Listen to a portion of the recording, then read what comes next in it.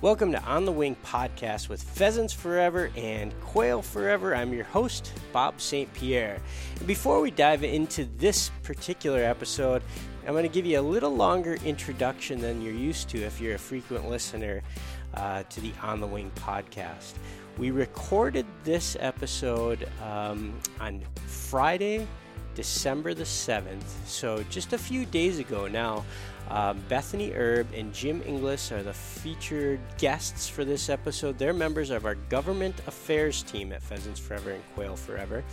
And when we recorded the episode last Friday, we knew that the leadership of both the House and the Senate Ag Committees had reached a compromised Farm Bill, 2018 Farm Bill, but we really didn't know all the details of that bill when we were recording this episode. So we do talk a bit about the Farm Bill, some of what we hope is in the Farm Bill. We also talk about the Land and Water Conservation Fund, the Sportsman's Act, public lands package we're hoping that will be moving through Congress here shortly. So we talk about a whole bunch of things beyond the Farm Bill. But what's happened in the 6 days since we recorded this, the 2018 Farm Bill has moved at a very rapid pace, which is a very good thing because the Farm Bill from the 2014 Farm Bill that we've been operating under expired at the end of September. So conservation programs have been in limbo since the end of September, but not for much longer. Let's see, get my dates right. On Monday night, the Ag Committees released their 800 pages of the 2018 Farm Bill, covering everything from conservation to commodities to crop insurance to food stamps. 800-page Farm Bill on Monday night, and our government affairs team dug in and started reviewing that. That bill went to the Senate floor on Tuesday afternoon and passed really robustly. A big vote in favor of passing that bill out of the Senate. And again, it continued to accelerate and went to the floor of the House of Representatives on Wednesday. And it passed out of there with a big support as well. So the 2018 Farm Bill went from really being in limbo a week ago to out of the Senate on Tuesday, out of the House on Wednesday, and as I record this on the morning of Thursday, the morning of Thursday, December the 13th, the only thing left remaining is for the president to sign the bill into law, which he has said that he plans to do. That could come the end of this week. The expectation is it'll be signed next week. So the Farm Bill that has moved forward does jump CRP acres from the current low of 24 million. It jumps up by 3 million acres to 27 million acres. So that's a big improvement of 3 million acres. It also creates a regular general sign-up that is expected to be every year. There will be a general sign-up for the Conservation Reserve Program. That is absolutely huge win for what we wanted. Having regular general sign-ups allows the program to be more dynamic, to increase demand, and it brings new acres, fresh acres, early successional acres into the program, benefiting pheasants and quail. And the Farm Bill also has an improvement from $40 million to $50 million for VPA HIP.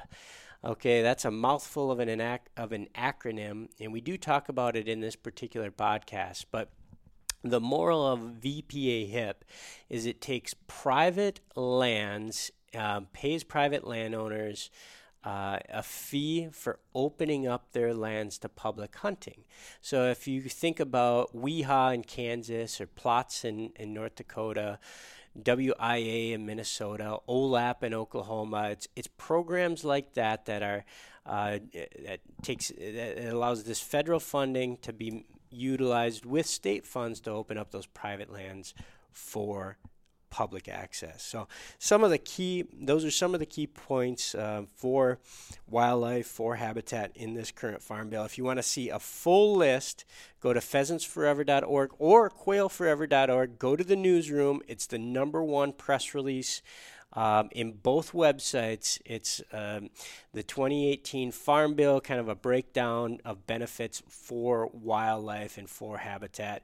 There's a full list of what this means for pheasants and quail. You can get it on the websites. It's also right now on our Facebook pages. Twitter also has it. So a good thing for Pheasants Forever and Quail Forever members and bird hunters across the land is a Farm Bill is moving forward. So without further ado, this episode, we'll talk a little bit about the Farm Bill. We'll talk a little bit about other conservation programs at the federal level that impact pheasants, quail, wildlife habitat. And we'll talk a little bit about state programs impacted by legislation. This is your, beyond the Farm Bill, government affairs of Pheasants Forever and Quail Forever Insider's Look with Jim Inglis and Bethany Erb coming at you now. It's On the Wing podcast with Pheasants Forever and Quail Forever. December 7th, which means it's the Pheasants Forever and Quail Forever office Christmas party. So everybody around the table is wearing plaid, red and green, and there's all sorts of festivities. Yeah. Have you eaten your fill of Christmas cookies already this morning? I suppose we not suppose we should probably. It's the Pearl Harbor anniversary day. That's probably the first thing that comes to mind. And I know that because that was the first thing that blared on my radio on the way in this morning. But it is the Christmas party, which is a plaid-themed event, and so we're all clad in our Northwoods plaid or hunter plaid. Hunter plaid sounds more appropriate. Buffalo plaid. We need to come up with a pheasant plaid. What would be it's got to have orange in the mix at some point, right? I'm not a fashion expert. I've already been getting comments about my outfit today. It is clashing. Well, I don't know. I thought it looks put together. I have a hat that goes with it. That's not on yet. And that brings it all together. That's the missing link. Mm-hmm. If I had my hat on, you guys would be thinking otherwise. Anyways, it is it's a festive day at World headquarters in the nondescript industrial park of White Bear Lake. But we do have a very fun and really informative podcast lined up for our listeners today. We have 2/3 of the Pheasants Forever and Quail Forever governmental affairs team here. You folks probably know the name Dave Nomsen. He's been with Pheasants Forever and Quail Forever since, basically the dawn of time. I think he probably started in 1992-ish, something like that. And he's actually in Washington, D.C., working in seeing what the language is in the final version of the Farm Bill, which we expect to come out in a matter of days. But as you heard, Anthony Houck is joining this, and I'm not any third of the government. And he's not government affairs, but we are pleased to be joined by those 2/3, Bethany Erb and Jim Inglis. So welcome to your first appearance on the Wing podcast, Bethany and Jim. Thanks. Yeah, thank you. So let's start, ladies first. Let's start, Bethany, with kind of where you come from, where you live today, because they're two completely different things. Yeah. And how you grew up in the outdoors. Okay. Well, I grew up on a ranch in southwest Montana, cattle and horses, and moved to Washington, D.C. right after I graduated college. Started as an intern for, at that time, Senator Conrad Burns from Montana, and just stuck around. Worked for the USDA for a short period of time, Congressional Sportsmen's Foundation, and just started a career and maintained a career in wildlife and conservation policy. So I live in Alexandria, about 6 miles out of D.C., and have a young daughter. And did you always want to be in, I guess, politics? No, I Because I had interned in DC when I graduated college, my only job was an offer at USDA in DC, and my parents were like, well, you're not living in our basement. So I was like, okay, I guess I'm going to go back for a couple years. And now I'm going on 13 years. So, ranch in Montana to Washington, D.C., what's the best part of that change from Montana to DC, and what's the worst? What drives you crazy about DC, and what do you love? Well, I miss the outdoors. Yeah. I mean, I live in a major city, so it's fun and a privilege to get to advocate for the things that I care about: conservation, the outdoors, hunting, and it's exciting to be on Capitol Hill, especially this time of year where things are really moving and you get to be a part of the process and kind of help move the needle. It's powerful to get to do that. But at the same time, when things slow down, the inability to just, walk outside and go fishing or, take my daughter on a walk and see some open space, I miss those things. So I spend a lot of time still in my home state of Montana, getting outside as much as I can, and gives me the opportunity to decompress and attach to the meaning of what I work for. Yeah. Speaking of what you work for, tell us what you do for pheasants and quail around the country. What do I do? I'm the Washington, D.C. Government Affairs Representative. I've been on staff almost 2 years. And so I work with Jim and Dave in D.C. And, I work with the administration, both USDA and Department of Interior, and then on Capitol Hill. So. And you hold the distinction as the very first employee that we've ever had that works every single day from DC. So we've had government affairs since the beginning of the organization, or darn near. Yep. But having somebody that can walk up the hill is a new change since you've joined us. What do you think the advantage is to you being right in the back door or backyard of DC? Things that happen spontaneously, meetings, hearings. I'm available to be there and be present. And DC is it's a social economy. So having been there a long time and having friends and knowing friends that move on and off the hill and through agencies, you develop a network of friends and they move around, but they stay in the same sort of policy content area. So just being able to have those sorts of relationships. So if somebody's in ag, like an ag liaison for one elected official, they're likely, when they move, to stay still in agriculture, right? Yeah, likely. I mean, sometimes people transition out and go different directions, but generally they kind of stay within the area. I knew it. DC's like Hotel California. You're there for life. You're never getting out. It's Potomac fever. You're never gonna leave. Yeah, is that what you call it? It's called Potomac fever. People that move there and just get attached to being there and being in the mix. Huh. Yeah, Potomac fever. Have you ever heard that before? No, Potomac, I did. We talked about this yesterday as we were just chatting and catching up. But I did one. I think you've done it too, where Pheasants Forever and Quail Forever do. I mean, even though we didn't previously have a full-time staffer like, Bethany is now, we would do fly-ins and bring employees and members and landowners for, different types of measures and meetings. Sit down with senators and Congress people. And I did that, I don't know, maybe 3 or 4 years ago? 3 years ago. And it was 5 days in D.C. and that was I knew then, self-diagnosed, that I did not have Potomac fever. No, I'm going back. I'm fine. I'm out. And we'll probably get to this, but I was thinking on my way in this morning is we're I mean, I've been here a dozen years, and we're beating the band to educate. I mean, that's your job in part, right? Bethany is educate Congress people about important issues in our community. And I think, sometimes in my mind, I'm God, a more perfect world just to have sportsmen in those jobs, right?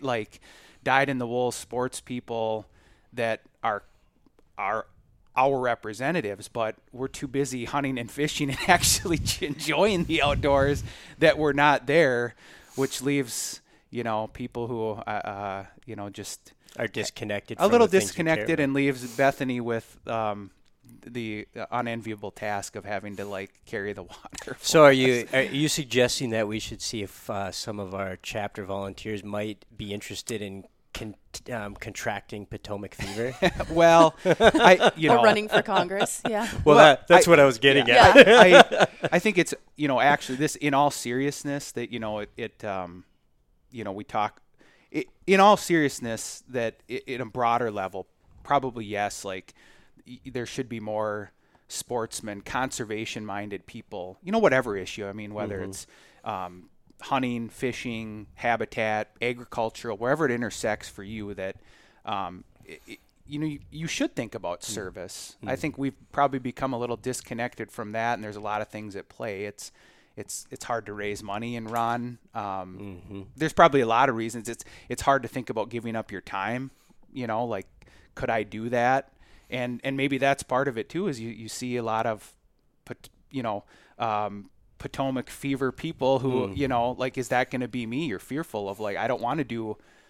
I do 2 years, but I'm not going to do 20. Right. I don't know. Or, you run and you just get absolutely blasted, right? Sure. You're just drugged through the mud for... Sure. Or I suppose now, too, it's just, not to get too off track, but, like, will I accomplish anything? That's... Yeah, because it looks incredibly frustrating from the outside in. Yeah, I think so. But, yeah, I think just at a base level, you look forward, like, yeah, I'd like to see.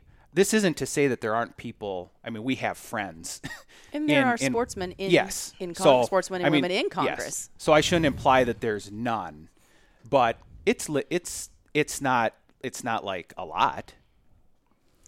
Not a lot, but there are but there are some. Yeah. I mean, I think people with our values prefer to be not in big cities and congested areas. We like to be the solitude of open space. So the transition to living in a city full time, be it as a member of Congress or a staffer or a lobbyist, it's a little more difficult. Yeah.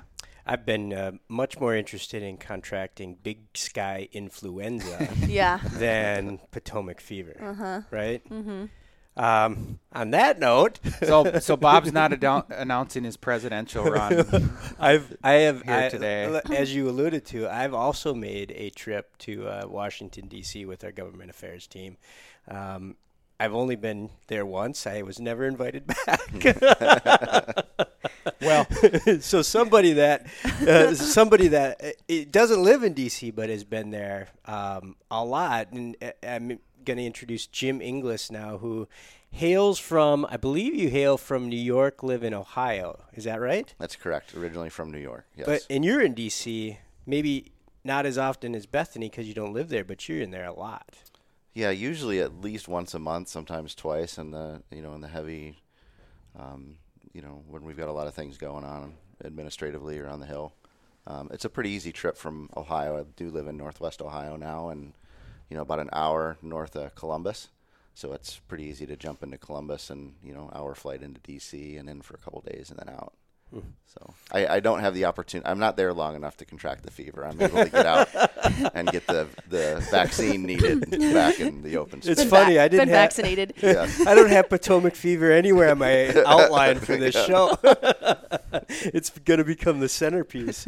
So talk to us about growing up in New York and how you ended up with Pheasants Forever and Quail. Sure. So I grew up in Western New York, in the Finger Lakes area. Grew up on a dairy farm, and just growing up had tremendous opportunity to hunt and fish. On our farm, on neighbors' farms, with friends and neighbors. And so early on, I was definitely interested in forestry and wildlife. Being in the East, and so that's kind of where my education led me. Bounced around a little bit, and ended up down in Mississippi State doing grad work. Always interested in doing game birds. That was kind of what I was interested in. And so ended up down at Mississippi State for 3 years doing some wild turkey work, and then went right from there to start working for Pheasants Forever. Coming up on 18 years ago, I was hired. And I was hired as a regional rep in Ohio, so did the banquets and worked with our volunteers and our agencies. And then in 2005, we, of course, launched Quail Forever.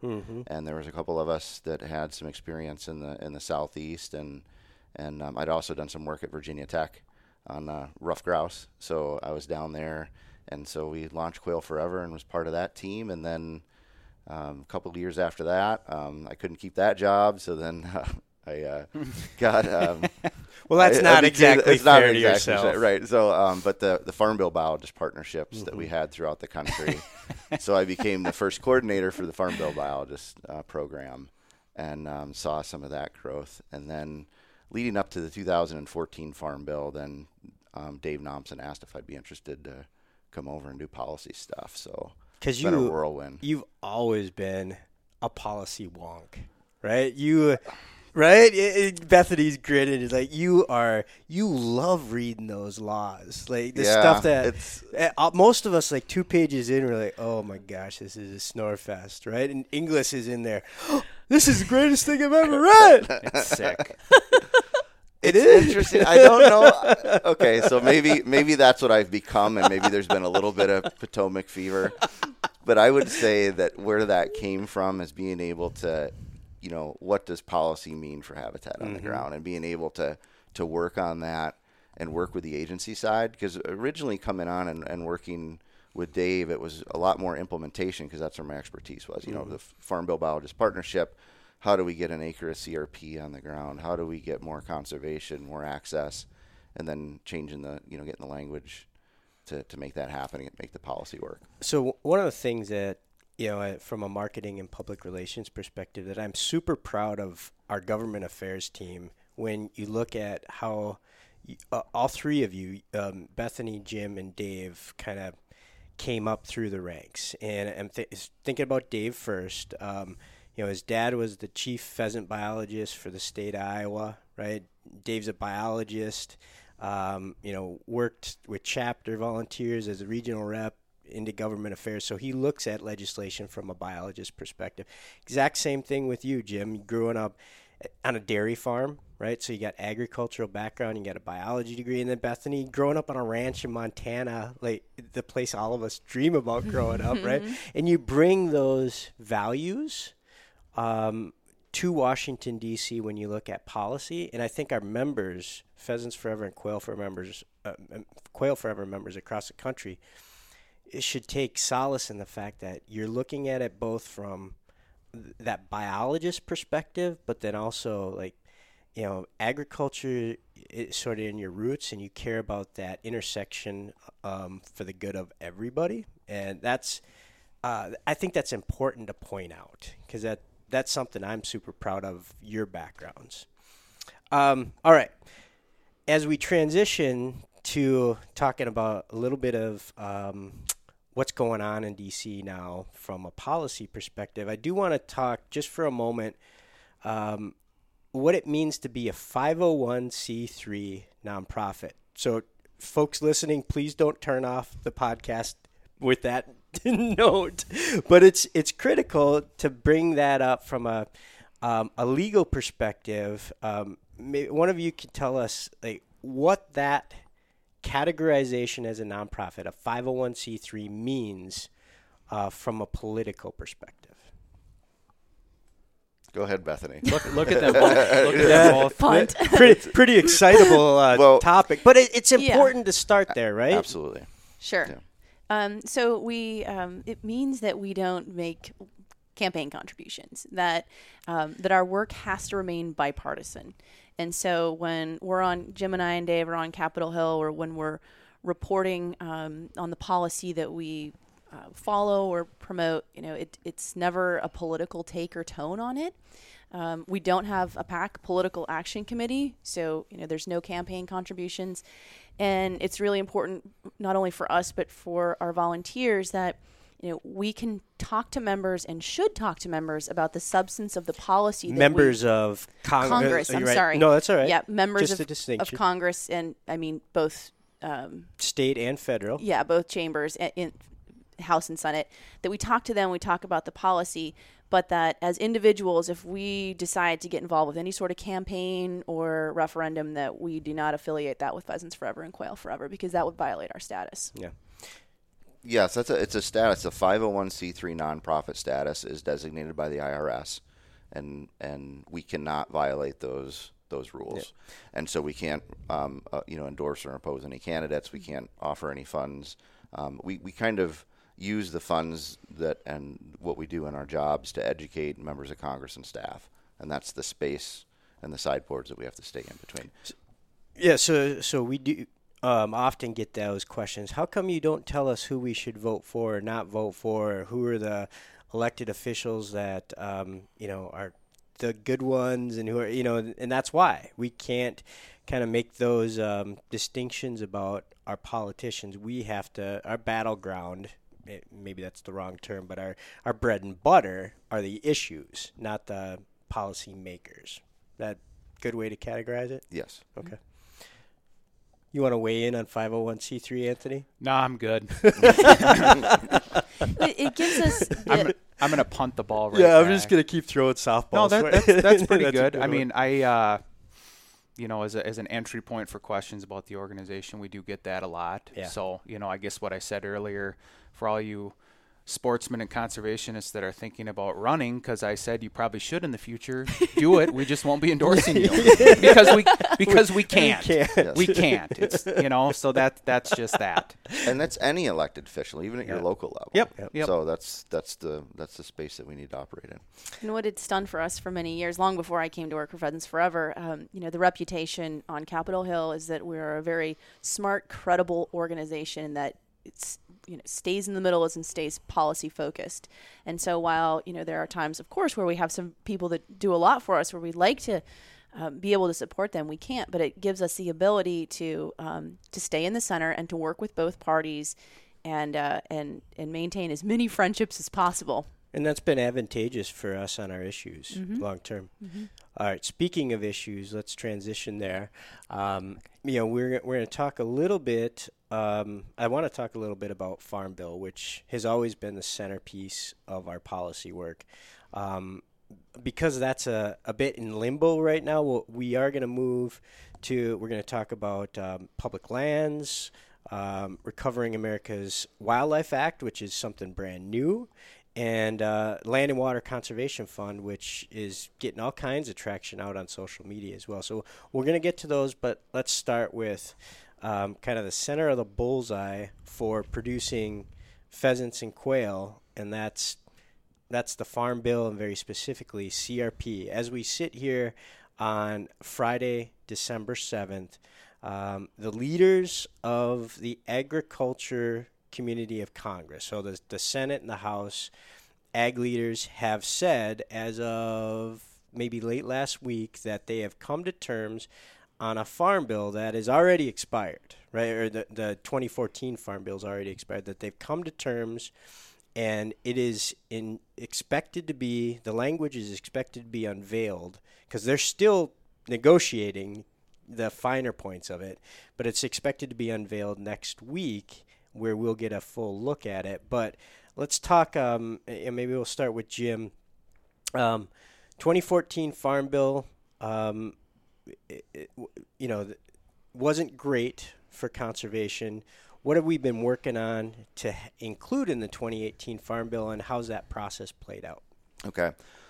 Yes, and you are correct. We're hoping to see language next week. Of course, this Congress is going to be done before Christmas, and then we'll have a new Congress in January. Everybody seems to be that they want to get this done now and not kick the can down the road, and because we'd have to start all over again. Mm-hmm. And so start all over again because the elections just happened, and we got a brand new class of senators and representatives coming in. Correct. So it sounds like that they're still very close, and we're going to see something next week. In the 2014 Farm Bill, we did have a decrease in CRP acres, for example. At that point, we also had pretty much reduced demand for the program because at that time we were, a lot of demand for crops and land use, and commodity prices were historic highs, mm-hmm. and there just wasn't the demand out there. And also they were trying to find some budget savings. Unfortunately, in D.C., when you find savings, it's hard to get them back. It's hard to find new money to come in and do that. But all indications are we're going to see a slight increase in some of our favorite programs. CRP, Some of the media's been reporting 27 million acres, up from the 2014 bill put it at 24. So we're hoping that we do see that slight increase there. And some of our other programs that, and that's important to many of our members and sportsmen and women are, access to those lands. So the voluntary public access habitat improvement program that really began about 10 years ago in the 08 bill is the Open Fields Initiative to help working with state agencies and partners to open up more private lands to public hunting. So our walk-in areas that so many of us are fond of. How come they changed that name? Have we talked about fields. This before? I liked open fields. We talked about liking open fields. We never talked about why that happened. But then they changed it to my favorite acronym ever. VIPA HIP. VIPA HIP. Yeah. It does. It's horrible. It's a venereal disease. I mean, it is. Oh, yeah. Right? I don't know. It's my favorite because it's so different that Really? yeah. It's a yeah. blue screen. It rolls off the tongue. Yeah. Right. It is. I'm just saying. You got to have a favorite. It's like that one stands out. VIPA HIP. That's your acronym, huh? It sure stands out. Well, why'd they change it? Why'd they go from we're going to have a T-shirt next year that says that on it. Yeah. the front will say VP. Yeah. It'll be my favorite acronym. The back will say it's a venereal disease. I've got VPA HIP. Yeah. Oh, you have Potomac fever. So it'll be VPA it'll be our worst seller. Anyways. That's the great thing about DC is we can come up with some awesome acronyms, and we have to, because otherwise, if we couldn't use acronyms, this discussion may go on, even longer. Yeah, but that brings up a point that I just, another thing I was thinking about is because we talk about it sometimes as we're getting in like our group think like, oh, there's too many acronyms. The general public isn't going to understand it. And you know what? I'm like past that. I'm just like, you're not that dumb. Like we can understand this. We should understand this, right? You pay attention long enough, you get involved. It's like there's 15 acronyms. We're surrounded by acronyms, right? He just talked about the IRS. You're a sports fan, baseball fan. There's acronyms, football. They're everywhere in life. So, like, just because we get to conservation, we're going to give ourselves an excuse that it's all of a sudden too complicated and it's just too heady. And because we're not a policy wonk like Jim Inglis, it's just, it's not a good excuse for me anymore. There's like 12 you have to understand, right? Tell me I'm not off base. I would beg to differ with you on this point, but it's not one that I want to pick a fight on. You don't. Well, I will say this, that it doesn't end, but I'm just saying like the major ones, like, you should know CRP, right? Right. But I get like crazed when everything becomes an acronym. Yeah. Man. And they're like, restore, Recovering America's Wildlife Act, right? Now we got a new one, RAWA. Like, really? It sounds like another STD to me. It's like, come on. I mean, I'll grant you that it's not in the same class as VIPA. It's just not. Right. So we can differ on their merits a little bit. All right, Jim. Where were we? I don't remember. I was just trying to think of where we wanted to go with that. Well, we were talking VPA HIP. So public access. Right. So the fact is that in the 14 Farm Bill, and I think what we can expect in this next Farm Bill is it'll be over $6 billion annually for conservation. And, no matter what the details are in each of those programs, they're still going to be there. They're effective, whether we're doing, pheasant work in the Midwest or the sage grouse initiative out in the Western landscape and in Bethany's backyard out there, forestry provisions in there. Being able to use, work with forest owners to enhance, habitat for, woodcock and rough grouse, for example. So as a community, wildlife community, and all of our partners and the agencies, we'll take that and run with it and be able to do good things for habitat. And we've got a team of our volunteers that are out there. Part of my relief from the DC is to be able to work on our habitat projects, the local chapter. So I'm the co-habitat chairman. We get out and get work done. And we're still going to need that, and we're still going to have plenty of tools in the toolbox. I wouldn't want to be the other co, like with you, like who's a biologist, that works in DC. It's like, no, Jim, maybe I would. Yeah. I would like to be the co, because then I'd be like, no, Jim, you got this. They just know I'm the drill guy. So I knew it was going to be something. the brush hog or the chainsaw or something, like just go, vent a little bit. That's right. Do habitat work and see how it gets done. So remind us, when pheasant numbers were at the absolute peak of kind of this generation, 07, 08, CRP was capped, I want to say 39.1 million acres. 39.2. 39.2. Yes, and how many acres were enrolled at that point? Close to 37. So Okay. it was touching up there, close to 37 acres. So that's the thing about the CRP program. When it was first implemented in 1985, we had authority upwards of 45 million acres, but we never got there. Okay. The demand necessarily wasn't there, but the authority was there. And then it ratcheted down because of the demand. And then also it's a budget savings, when you can't enroll. But when the cap got smaller, we didn't have the space at the top to be able to, we still had to be underneath the cap because by authority, we can't go over that. So when it went from 39.2, was there a jump in between, or did it go 39.2 all the way to 24? No, it went to 39.2 in 2002 Farm Bill. In 08, it went to 32 million. Okay, And then that's 14, which really started out to be the 2012 Farm Bill, that it took 2 years to get it done. Right, became the 24 million cap. So every indication we have where it's not back at that 45 or 39.2, but it's heading in the right direction again. Yes. And the expectation is that it's going to be 27 million. Correct. And if we think about the last general sign up, which I believe we talked about was 2 years ago. 3 years ago. 3 years ago. Yeah. There was incredible amount of demand to get enrolled in that from landowners, right? Yeah, there was a tremendous amount of demand, and it was the lowest acceptance rate that we'd ever seen in the history of the program. And people saw it in the news releases there, but, South Dakota had, I think close to 50,000 acres offered, and 2 contracts came in with 101 acres. Mm-hmm. I think that's the kind of the best example we can put up there, that the program was not really working very well during that sign-up, but we couldn't bring in any more because we were bumping up close to that cap. Mm-hmm. And that's where USDA couldn't bring anymore. They couldn't bring it in, and we collectively as a community. That we're, as you said, we're headed in the right direction, and we need to get those acres implemented as quickly as possible. So when we bring landowners members to DC, do you see that argument when landowners, farmers say, hey, we need more CRP acres? Does that have an impact on senators and representatives? Absolutely, because we look at conservation, as part of the entire Farm Bill, but it's also part of the safety net of rural America.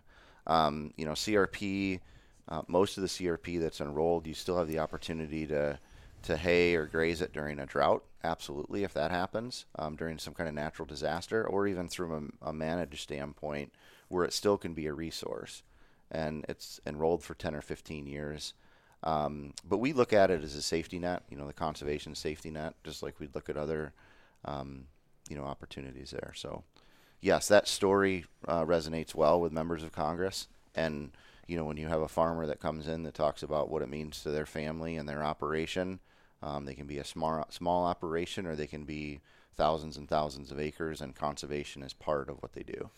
So before we move on to kind of Pheasants Forever and Quail Forever policy work beyond the Farm Bill, one point that I wanted to make sure comes out is, if we do have listeners out there, landowners, farmers, ranchers, dairy farmers, whatever, that care about CRP, one place that we struggle to find contacts, people willing to go to DC, right? We are always looking for people in the agriculture community that say, hey, take me to DC. I want my voice to be heard.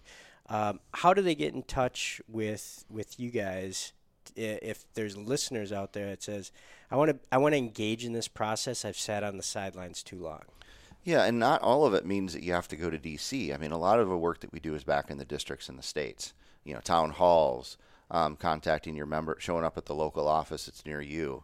But if they want to get a hold of us, then, you can find Bethany and I on the blog. We've got the blog that we've been trying to do. We've got our contact information on there. But find us at Pheasants Forever. Yep. And we do get those kind of emails. What can I do now? I am a landowner. Oh, just my say contract. Just say you guys are on Twitter. We are on Twitter. We're on We are Twitter. on Twitter. You can follow us on Twitter. Separately, not together. Correct. So what's your Twitter handle? At Jim Inglis _PF. In English is INGLIS. Correct.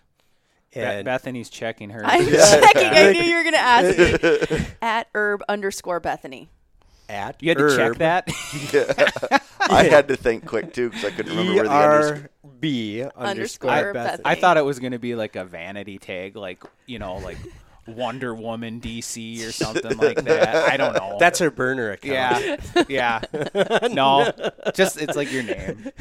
Just my name. I can't talk. Mine's the same. I although we should get vanity accounts. All right. Anyways, So yes, absolutely engage. I mean, we can do this for any of the policy discussion. I know we might get here towards the end, but engage, and we need those personal stories. The landowners that send in a letter that have a picture of them, standing next to their tractor in the fall, but also out in the field hunting with their family and friends. Put those in an envelope and send it to your member of Congress and say, this is why it's important. although I have to a me. question for you. How much? I feel like I grew up on a farm too. Although semi-working farm, we'll put it that way. I didn't work. Everybody else did. But how many days off did you get on a dairy farm? Not many. How many dairy? And That's what I always that's think of. Is interesting. you don't. I had a good buddy who was pretty much the last. He and his dad were the last dairy farmers in the county, and they never got a day off. No. Ever. So if that's your unicorn out there. If you could get a dairy farmer to go to DC, Right. we've had a couple. We've had a couple, and Gosh. of course, but and that's an interesting point too, is because that time, I wanted to hunt and fish, and that's why I figured dairy farming probably wouldn't be good for me because I did try to sneak in as much of that as possible, but. At least where I grew up, there weren't many dairy farmers that were sportsmen or hunters. I mean, they made deer hunt, but it's difficult. But So since we're at this part of the discussion, we talk about landowners, farmers going to DC. Let's talk a little bit about how members can engage in DC, because I think there is a perception that there's apathy, right? My voice is insignificant. That's not the case. I mean, I've been in senators' offices that's 10 emails or 10 phone calls. 10 makes a difference on an issue, right? Mm-hmm. Yeah, it does. And we can go into the offices as much as we want and give our spiel about why we need certain things, but what really matters is when they hear from their constituents. These are the people that live in their districts, and they're the people that vote. Mm-hmm. And all politics are local. At the end of the day, they're going to do what their constituents want them to do, or usually they do. So when they hear from someone, an email, a phone call, a letter, just showing up at a local event, it really matters. It really matters, and they listen. So in personalizing it, right? Like saying, exactly. CRP matters to me because it's entirely appropriate. It creates habitat to take my daughter, my bird dog, out into the natural world and have a great day in the field. That means absolutely something to a legislature. And another thing too, personally, I just made a trip to South Dakota. I drove out there for the first time in 10 years to hunt. But I'm going to call the South Dakota members, or when I get a chance to run into staff, I'm going to, hey, had an awesome time in South Dakota. Hadn't been there, need to go back, And so if you're hunting in other states and the economic impact, talk about that. Somebody told me once, what would we do if we could take all our receipts from a hunting trip and put it in an envelope and send it to a member of Congress to show the local impact and the, and the local, hotels and the diners and, It's a great point. So keep that in mind. If you just look at the landscape too, I'll just use some of these events as just a marker of receptiveness, openness to talking about issues. But there's a governor's pheasant hunting opener here in Minnesota, right? Mm-hmm. And it brings in other people like Tim Walz, who's the governor-elect here in Minnesota, he was there. Amy Klobuchar, who's a senator, maybe potential presidential candidate. She stopped in. There's Kansas governor's pheasant and quail opener, right? There's one in South Dakota. Yep.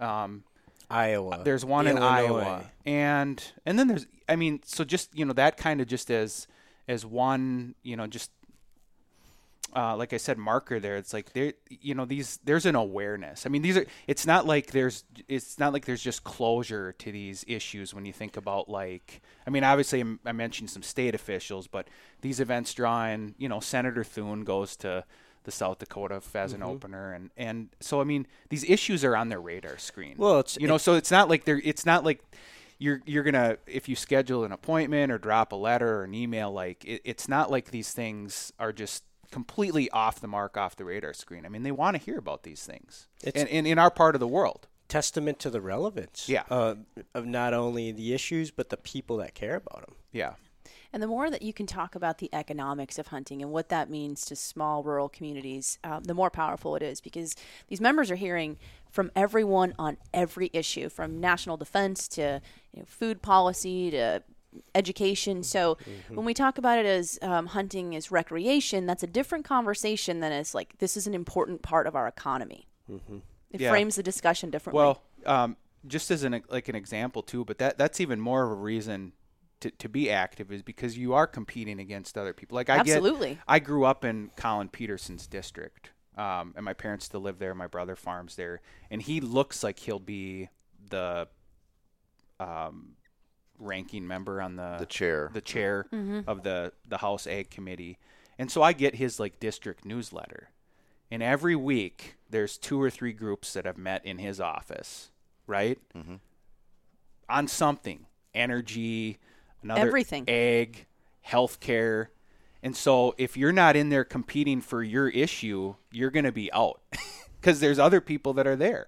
It's every week. It's 52 weeks a year that there's, a grip and grin photo with him talking about some other issues. So their staff cover an average of 72 issues. So there you have it. 72 issue areas. So don't make it 71. Yeah. That's why we have to be there. Yeah. Good point.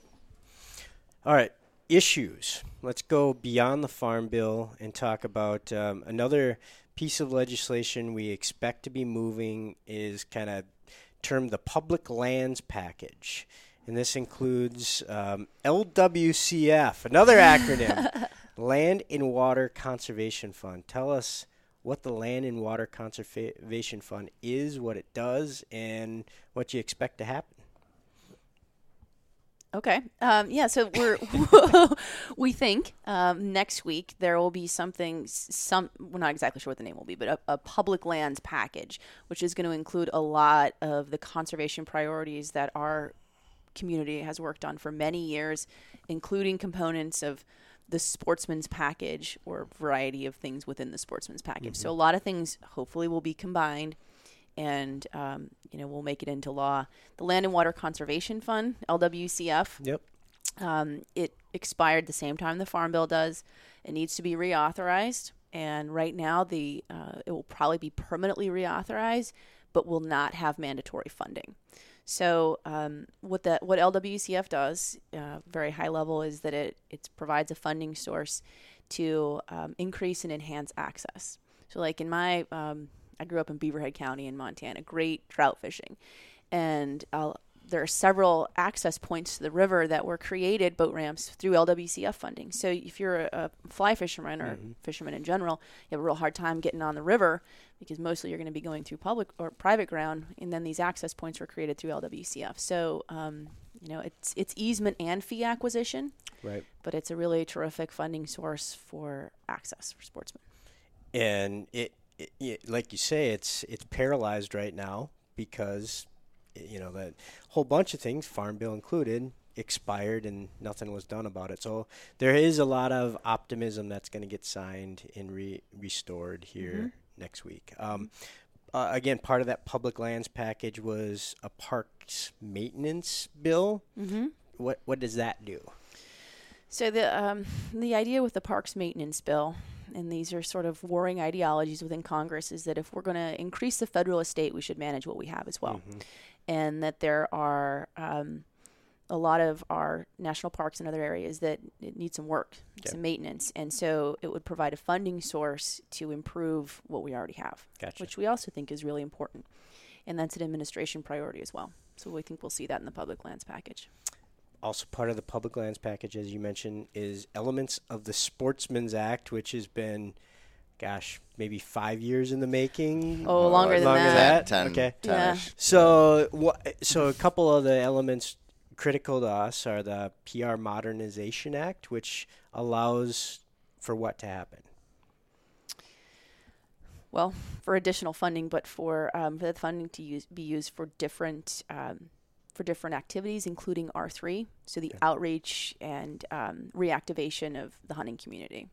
So I guess I should back up. PR Modernization Act. Pittman Robertson. Yeah, right. Yeah. So when anybody buys hunting, shooting related items, there's a tax that we've kind of self-elected, an excise tax back in the 60s? 1937. 1937. I am Wow. 3 decades off.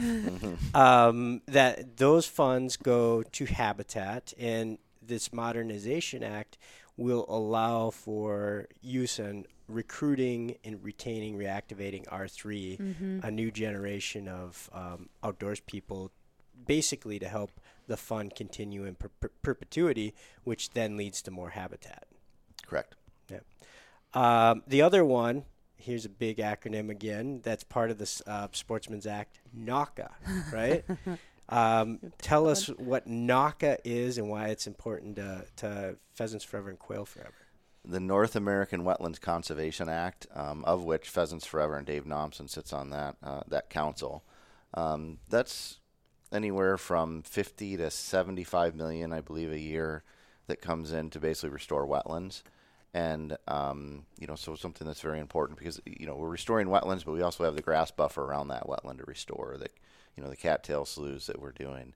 And these projects happen throughout waterfowl flyways from from all of North America. And again, very important, a significant amount of money that came in. And that's been around since the early 90s. And so again, it needs reauthorization, and when things expire, and usually we're able to get those reauthorized by doing some kind of sportsman package bill, not just standalone. And so, yes, we're hoping that moves forward as well. So when folks ask you, why is Pheasants Forever part of a wetland? Tell me how you answer that. It's Habitat, right? So we're the Habitat organization, and we do work, as I mentioned before. I mean, whether it's forestry work in the Farm Bill, we're advocates for that. We work with our other conservation partners and other groups out there to just make sure we can get habitat in all forms on the landscape. Well, I always relate it back to, especially in the upper Midwest here, Minnesota, Iowa, the Dakotas. I look outside here December 7th, and there's some flurries coming down, snow flurries. For our Christmas party. For our Christmas, yeah, it's very festive. I know exactly where the birds are right now, right? They're in cattails on frozen wetlands that have been purchased through duck stamp dollars, through NAWCA. I mean, that's where the pheasants are right now. Ducks are all gone, right? But those duck stamp dollars, those NAWCA dollars, are absolutely creating habitat that are carrying pheasants through the winter. They're critical for white-tailed deer, for turkeys, for water quality. I mean, when you think about it, it's so natural that we're part of those discussions, being part of NAWCA. Plus, I know that pounding cattails is your favorite type of hunting. That has been brought up on other. Yeah, they're not my favorite type of hunting, but I'm glad that they're there. But me and my pointers will walk the big country and let you flush them out of the cattails for us. We got a cattail bird last weekend. It was so sweet. You like cattail. Well, I don't like the ones that are like. I mean, let me take a step back. I like that they're there too. Mm-hmm. We'll embrace on that point, but the ones that get really bent over and just are almost impenetrable. I weave my way through. Mm-hmm. You find the deer lanes. Oh yeah. But yeah, I got a few. This is where we differ. I mean, I like going through cattails as much as I don't like going through the grouse woods and getting sticks in my face. So we flip on that point, Bob. You know, one question I had for you, Jim, was just like, and Bethany, I guess either one is just like, you know, I guess this question comes as a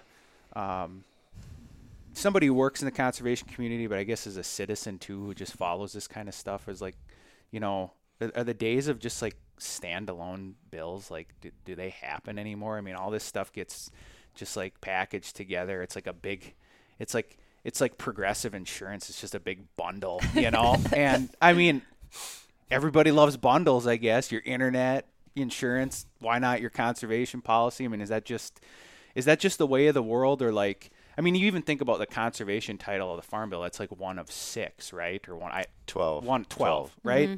It's just, it's one singular element, and there's still 11 other ones. I mean, can this stuff stand alone, or is it's just better for it to be packaged with other things and kind of leverage it? That's a good question. I would say that we're seeing more of those, but every once in a while you get a standalone too. I mean, and we're thinking that, you know, there's a possibility this Farm Bill could be part of the budget and the continuing resolution in the next 2 weeks to move together, because there's only a limited number of days before this Congress is done. Yeah. And so you see more of it, and maybe a little bit more efficiency to do that, but also more support. I mean, that's the reason why you package things together, right? So there's not time on the legislative calendar not to package things. When you look at how much they're actually in Washington, I mean, even when they're in Tuesday, Wednesday, Thursday, and then they fly home every weekend. And then they're out all of August. They're out over holidays. So they're really not in Washington that much. I mean, to some degree. Some things do stand alone. It gives us the ability to pay more attention to it and to focus on it. But oftentimes it is combined. A couple years ago, I was working a piece of legislation that went in the omnibus. It was called the Conservation Tax Incentive, and everything was in there. And so you get in positions like that where members have supported you on that particular issue for many, many years, but then they vote against it. And you know, the community is in an uproar, like, well, you supported this issue so many times before, why not? Well, it's because it's with 500 other things that I can't support. And so it gets kind of confusing when you're trying to communicate what happened or why someone voted for or against something, when these things are so many components and they're so different. This is the simple farm kid in me. Well, semi-working farm kid, not I look at it and it's just like, God, the land and water conservation fund, just like vote on it. Just like go to work. Why does it have to be go at 8:00, show up, sit in your chair, vote yes or no, and then let's move on. And I mean, like I've been there and I've seen how hectic it is, and it's just like a circus. But you know, when I'm out of there, and like I said, I don't have that disease that you guys have that, you know, is gonna affect you for the rest of your lives. And I get out of it and I'm just like, just vote on it. You know, it's been like when you talked about it for 5 years, just vote, just do it. But that does make sense when you know, if you can put everything together, that it's a complicated world. And it gets, you hear a lot about this too, and this is a real thing. I mean, they're putting deals together at the end of the year, or other times throughout the year, late at night, 12 o'clock, 1 o'clock in the morning, and voting, and things will make it in. You're like, wow, where'd that come from? So do they wear trench coats when that happens? Like, is it in the back alley? No, but that's why it's so important. Like Jim and I were working amendments earlier this year on the House side, because we kept seeing a provision that we didn't like, which would cap CRP at a historic low, and it was popping up in amendments. And so that's, you know, part of our job, that we have to keep a really close eye on what's happening at that moment, and having those relationships like he and I do on Capitol Hill, so that people call and tell us that, hey, guess what, this is happening. Because if we weren't there and really, you know, connected to the staff, we would miss some of those things, and then it would end up being in the package for the final vote, and there it would be. So just as a clarification, when some of the most important relationships to getting conservation policy is actually not with the elected officials. And you've alluded to this. You mentioned staff. It's the personal relationships that you both and Dave have with the people that are actually sitting down and typing up the words, right? Correct. Yes, and it just takes time. And I think there's I heard a figure yesterday, 12,000 staff on the Hill or something like, or in D.C. or something. And it's but you also have your state staff. You know, that are back in the states and the districts running the offices. And then those people, as Bethany talked about, they move around. You know, they might start out in the House, they may go to the Senate, they may be on the Ag Committee, And then, we have people that end up in the White House at some point. And are those folks that grew up, anglers, hunters, that those where conservation is meaningful to them, and then you get a personal connection, and they're the gems? Absolutely, those happen. They especially folks that are working on ag committee, they may have come from a rural area, but maybe on a farm or ranch, and they have that expertise, and that's why they're in that role. When they went to school, they just took that poli-sci track, political science track, and then that's where they end up. So Joy just opened the conference door and held up a glass of what I assume is eggnog, which I think means the Christmas party is getting close to starting. No, that was a bottle of gin. 9:15. I kid. What have we not covered? I know we haven't covered state-specific issues that are percolating out there that are important to us. I Will in Iowa is one example. Maybe give us the soundbite on I Will. So in a lot of the states that we're also trying to find those efforts to generate funding for conservation that benefit soil, water, and wildlife, access to those lands. And so when we take and try to find dedicated funding, like with I Will, and a program that they've been working on for a number of years, and hopefully we can get that moved across the finish line and find some funding for Iowa on the state side. Mm-hmm. And the beauty of that is that we take our local chapter money, we take the state money, we take the federal money, we work with other partners and foundations to just get habitat created across the country. And we need all of those pieces to work together. And and we need to try to generate more funding that way. So one thing listeners should recognize is we do have reps working in each state, but our government affairs team, Bethany and Jim and Dave, are also working in the state capitals to make sure that conservation policy is effective not only in D.C. but in the state capitals, whether you're in Lansing, Michigan, or St. Paul, Minnesota, or Des Moines, and wherever pheasant or quail country may be. Any other state issues you want to throw out there as critical at the moment? Again, we're at the end of the legislative session on the state side as well, so it's probably going to be fairly quiet until the new new members get in there, and then we'll start again and start working on our priorities. So as we wrap up, takeaway message for members of Quail Forever, members of Pheasants Forever, on what they can do to get engaged to help create habitat out on the landscape through policy. I would say when you get your magazine, look at that Capital Insider. We try to keep that as up-to-date and current as possible. As we mentioned before, there is a blog out there that Bethany and I work on a couple times a month to try to get the most up-to-date information out there and just that's engage. On pheasantsforever.org and quailforever.org. Just look under the stories tab on the website. And and then engage on those issues. I mean, if you've been a member, short or long term, you don't see a ton of action alerts from us. But when we do call one and we put one out there, then make that call and make that contact to your elected officials, whether it's on a national scale or on a state issue. We need your help, absolutely.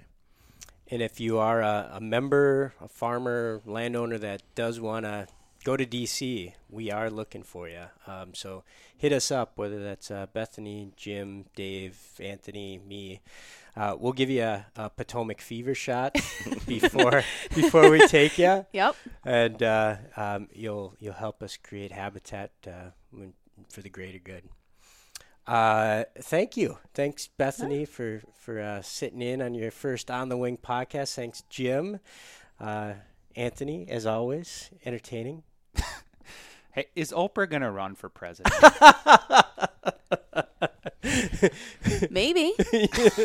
And on that note, thanks for listening to On the Wing podcast with Pheasants Happy Forever, holidays. Merry Christmas. Quail Forever. Happy holidays. Merry Christmas. Get out there, spend some time chasing pheasants, chasing quail this holiday season with your family and your friends. It's why we do what we do. Spending those times in the field are critically important, especially this time of year. Hope you have a very Merry Christmas. I'm Bob St. Pierre. Thanks for listening to On the Wing.